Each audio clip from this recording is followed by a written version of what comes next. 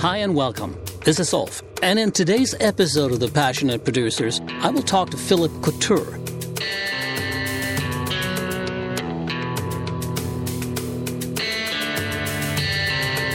Philip, CEO of the so very coolly named Gotham Lab.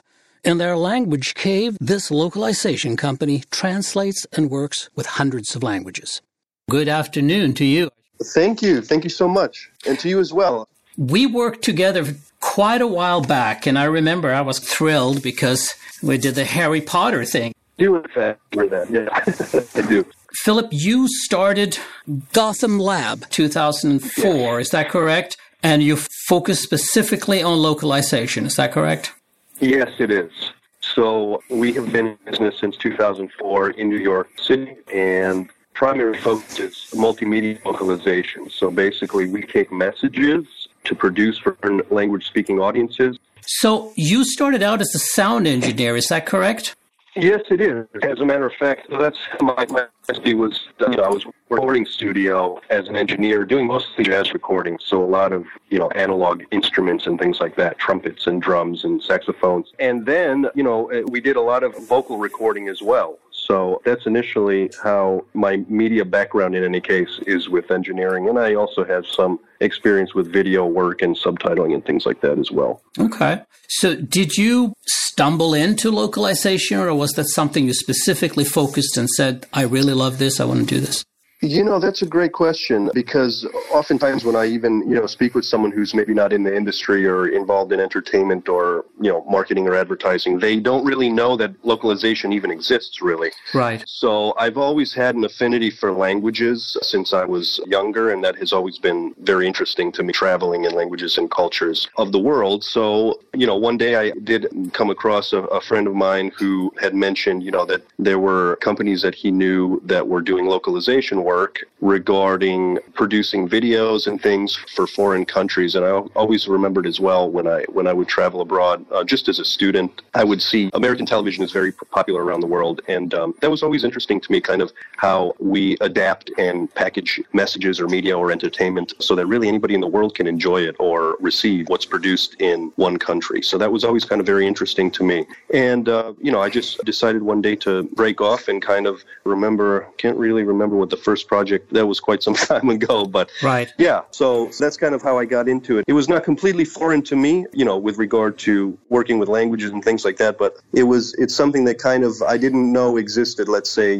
prior to 2000, I would say. It was all kind of a little bit strange to me, but then once I delved into it, I realized that actually, hey, this is something that, occurs, especially with global commerce and things, everywhere around the world. So, right, yeah. Right. Well, I would imagine it broadens your mind. The global social network that has exploded, that must have given you a boost, at least an awareness. Yes, absolutely. And I mean, honestly, the more time goes by, the more relevant I think communication and media is going to be, because as you know, we receive messages from, the other side of the world now almost instantaneously, even with regards to news that's happening, current events and things like that. And all of this kind of fits into the narrative of, translating and producing material so that that information is available to a wider audience, essentially. And that's, quite exciting, actually, to be able to be a part of that and, facilitate this sharing of information and communication around the world. So, yeah. Do you work specifically with Facebook and things like that when we're talking about instant communication? I'm bringing it up partly because my wife helped some Syrian refugees get from Turkey to Sweden because she has friends in Sweden, and she got them hooked up with each other, and she saw this unfold in real time. And that was just really exciting how these things can happen. It is, and it is absolutely exciting. And I don't think there's any coming back from that. In other words, I think that things are only going to get more entrenched and more advanced with regard to, things like speech to text, and things like that. But with regard to a lot of software is involved now, I do have to say that I don't think that computer-aided translations or software is quite where it needs to be in order to be as reliable as I think people would like it to be or need it to be. And with the advancements advancements in cloud computing, that's basically going to be the foundation for it. I look honestly to the leaders in, you're talking about like Google and Facebook. They most likely have their own departments, that are dealing strictly with these off-the-cuff translations using software and things. Mm-hmm. So that's a little bit of a different animal, so to speak, but it all lends itself to the same concept and idea of, communicating around the world, getting your message around the world. We do a lot of work as well with films, and film subtitling has been around for a very long time, and voiceover for film as well. And, these are things that allow, not just in the commercial realm and in the business realm, but also with regard to art. Filmmaking allows directors to, have a much wider audience, and ultimately, I think it connects us, on a more human level as well, because then we can learn from other people's experiences through the art that they make in film. And it's doing, translations and subtitling for film is kind of an art in its own, because I often tell people, if you were to give, let's say, one paragraph to 10 different, professional translators, none of them are going to be the same when you receive them back. So there are nuances in language, that makes a big difference between the excellent translators who are really like authors themselves in a way, and ones that are maybe, that don't focus as much on the nuance of languages and things like that.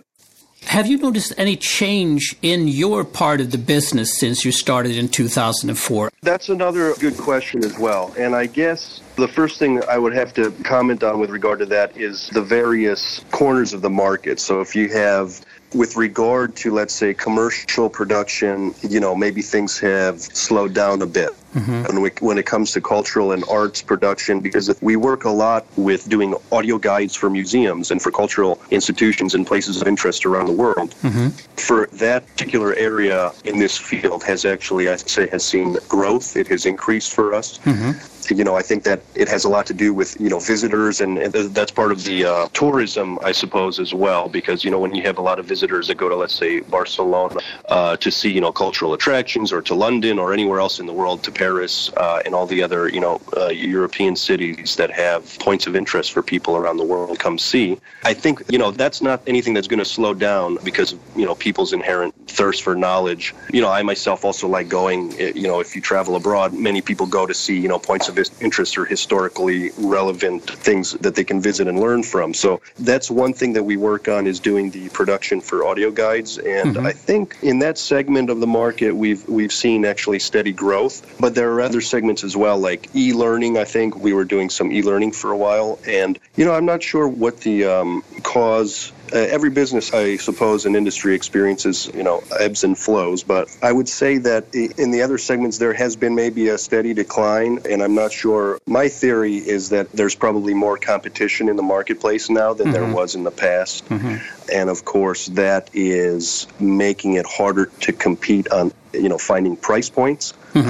Which is something that's always changing in this industry. When you're selling a service, when you're working services as opposed to something tangible, let's say like radios or computers or whatever it may be, there tends to be more variation with regard to, I feel, how, the pricing works for it. What are your services worth? Well, then you factor in, places that are doing the things for less. And then, you start to think about things like, well, maybe the currency is too strong. I think one of the other things is we were doing a lot of business with Europe in the past, and post-Brexit, I think now that the dollar is much stronger than it was even, let's say, 4 or 5 years ago, I think that it's less advantageous for European companies to actually work with American companies now compared to how it was 5 years ago. People always think, a good dollar is very strong, but actually for international commerce and trade, it's not good to have a dollar that's too strong. It can hurt businesses that are located in America, That makes sense. The name of this podcast series is Passionate Producers. Your particular branch, I would not put either creativity or passion necessarily in the forefront. How does that fit into your work? Passion and creativity.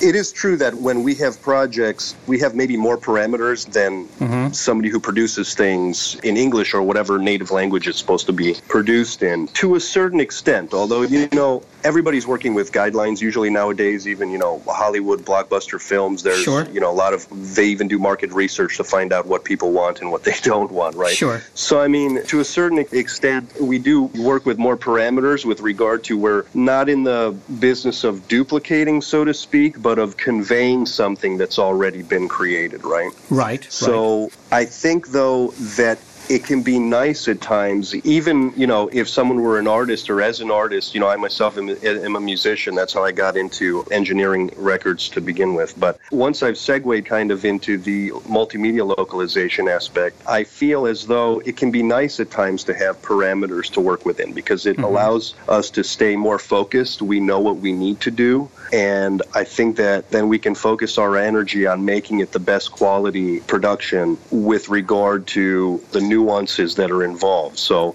once we receive a script from somebody, let's say for an audio guide for another production, we look at the script and then we have a chance to interpret that with quite a bit of leeway and freedom, as a matter of fact. So even that initial step of interpreting and translating something that's been produced already, but when you're doing it into another language, there's a lot of really room to work with, so to speak. That was my thought. I have run into that myself a few times. You have to fit it into 2 seconds, and the translation you're working with is not going to work. Exactly. So you have to become creative. That's a whole nother challenge, exactly, because then you end up having even more constraints regarding actually like logistic constraints and constraints regarding timing and things like that, because some languages, I think it's like a Spanish and German, can often run 30% longer than English. But, you're trying to do something for cheap. Localization is something you really can't do that. Absolutely. You can even get to things like different dialects. I know that there are some things that could be offensive in Spanish that they speak in Mexico versus in Europe. There are certain terms and things that people need to be aware of that are culturally, as you said, insensitive. And so all of that needs to be tightly analyzed and remembered because ultimately you don't want to end up offending someone or conveying a message that was not the intent.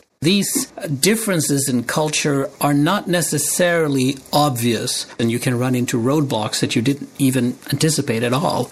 That's very true. That's why we always try to prepare, ahead of time as much as possible with regard to, and this is actually goes back to ultimately one of the biggest challenges that we face as a multimedia localization company. This fits into part of it and I would have to say though another aspect is tempering expectations of the client regarding, turnaround times and things like, because as you mentioned earlier, many people don't even know that, these culturally sensitive things can come into play, but also they want things done on the cheap and things like that. But it's a time-consuming process, especially if you're working with longer scripts or material that has a more significant runtime than, let's say, just like a 30-second radio spot or TV spot. These things take time to work on. The initial phase really is to get the script in top shape so that the production can begin, because without that script being done properly and correctly and making sure that there's nothing culturally, sensitive or offensive in it, you can't go past step one until that is completed. And often, the biggest challenge for us is to try to convey this and the importance of, how important the translation is. And we work only with human translators. So that's another thing often that we need to convey to clients, because everybody's used to, especially in New York, everybody wants everything done yesterday. So, we always want to emphasize that this takes time. We have a strict protocol regarding, proofreading and editors that are involved. So there are several people always involved in that process. And it's not just the click of a button. Unfortunately, I wish that it was. But, there are people involved, and this needs to be gone over thoroughly and made sure, that the translation is up to par, of course. So, yeah, it's challenging at times, tempering expectations regarding turnaround times. And just overall, generally, although I have to say we have had very positive results with translations and the productions that we've done. So it's not an easy thing to do. There are a lot of moving parts, and whenever multiple people are involved in things, it's important. Communication is really key. Communicating workflow and things like that, and setting benchmarks. And we often set deadlines for ourselves, for certain aspects and stages of the project, which we find helps as well. Well, I would imagine with your work, you don't have a bunch of people from different languages and cultures sitting in your very building. So you have to farm out most of your work, I would imagine. You're dealing with... Actually, well, that's one of the great things about New York City, is this is really kind of a melting pot. Yeah. And we do have resources, from all over the world here. And I have to say, I don't know that would be possible in many other cities. That's true. In the world. I mean, maybe, if you're looking at some of the, larger cities that have more of a global population, people from other places. But I think New York is actually kind of known for that. And we have a slight advantage with regard to not having to, outsource much work at all. So we do, in fact, have, when we have language-specific projects, whether it's Portuguese or Spanish or French or Japanese, we, in fact, do use local New York resources. Yeah. I would say in your business, that is a huge advantage. Yeah, it is. Not just the time difference, but you're dealing with people personally. You can sit down and discuss it, because it's very hard. It makes things more efficient. It makes us able to improve our turnaround time, because we're not the middleman, so to speak. We're the contact point for the client, and we handle everything, within our own office production and everything else, translation within our own location. Now, that's not to say we never outsource. If there's, we've had requests for languages that are, somewhat obscure, or let's say that you don't hear of too often. And in those instances, the resources are obviously not as abundant as for other languages. It's an advantage to us now, but the way that things are changing, with home studios being used and voice actors being around the world, I can't say that even 5 years from now that maybe the vast majority of that business will be, outsourced just due to cost, because ultimately everybody's just looking to cut costs most of the time. Absolutely. When I have spoken to the different layers of production within media and arts, we keep coming back to storytelling. You can never get away from storytelling. Whatever you have, if you can tell a story, you need a person. And I would imagine that falls right into localization, probably even more. Yeah, I definitely agree with that. And I think, there are certain things that may not need to be told as a story, depending on what it is. Like maybe for advertising or marketing, if people are selling products. Depends on the context. But ultimately, I think you're exactly right. I think that human beings are not going to be obsolete quite yet with regard to communicating, and providing messages for people around the world. At least I hope not, because stories are told better by people than by computers, in my opinion anyways. Right. Only people can communicate with people and read each other and pick the right word and things like that to make it work. Yes, I agree. I agree with that. And, it's interesting to see. I mean, this is part of the thing, innovation. We have come a long way even in the past decade with regard to technology and innovation, and this is all going to impact the media industry and multimedia and production. It has already profoundly. So what's going to happen in the next 5 or 10 years? It's kind of exciting, to see where we're going to go with it. But again, it's the fear of the unknown, so to speak, as well, because nobody really has any idea. If 90% of people start using software or computers, it's going to really change things. And I'm curious to see what happens, with regard to that. If the quality will be affected, or if hopefully it's not going to simplify communication between people with regard to expression and thought and freedom of thought and speech, ultimately, We'll see what happens. When ISDN was invented, that was like a big step forward. And now you look and, ISDN is, you can record somebody with high definition, from across the other side of the world. So what's happening now is not much different. It's just kind of simplified, so to speak, in the sense that, you can share media projects and media folders. Even these programs now are going in the cloud. So, for instance, Pro Tools now is a cloud, so I can share a session with somebody in Japan in real time, and have them work on editing or mixing or whatever it may need to be done without doing any actually data transfer or waiting for an FTP server and things like that. You can have a media project and you can have somebody from every corner of the world working on it at the same time. It's amazing. It really is.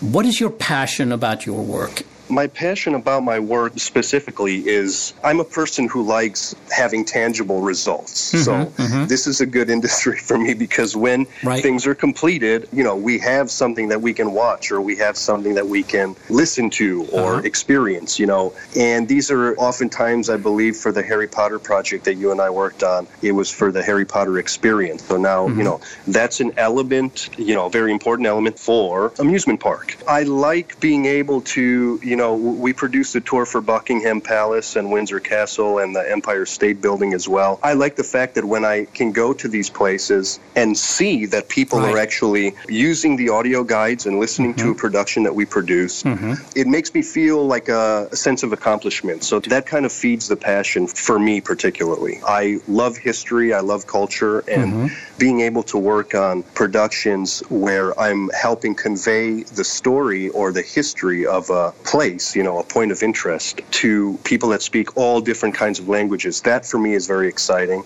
and I like being able to see that people are, entertained and getting information all at the same time. So that's something that I'm passionate about, is having tangible results and also seeing growth and development with regard to business, and ideas, seeing if some ideas are good, some are not good. But ultimately, it's great to have an idea and to see it come to fruition and to see it succeed. So I think a big motivating factor for me is seeing growth generally and development and also tangible results.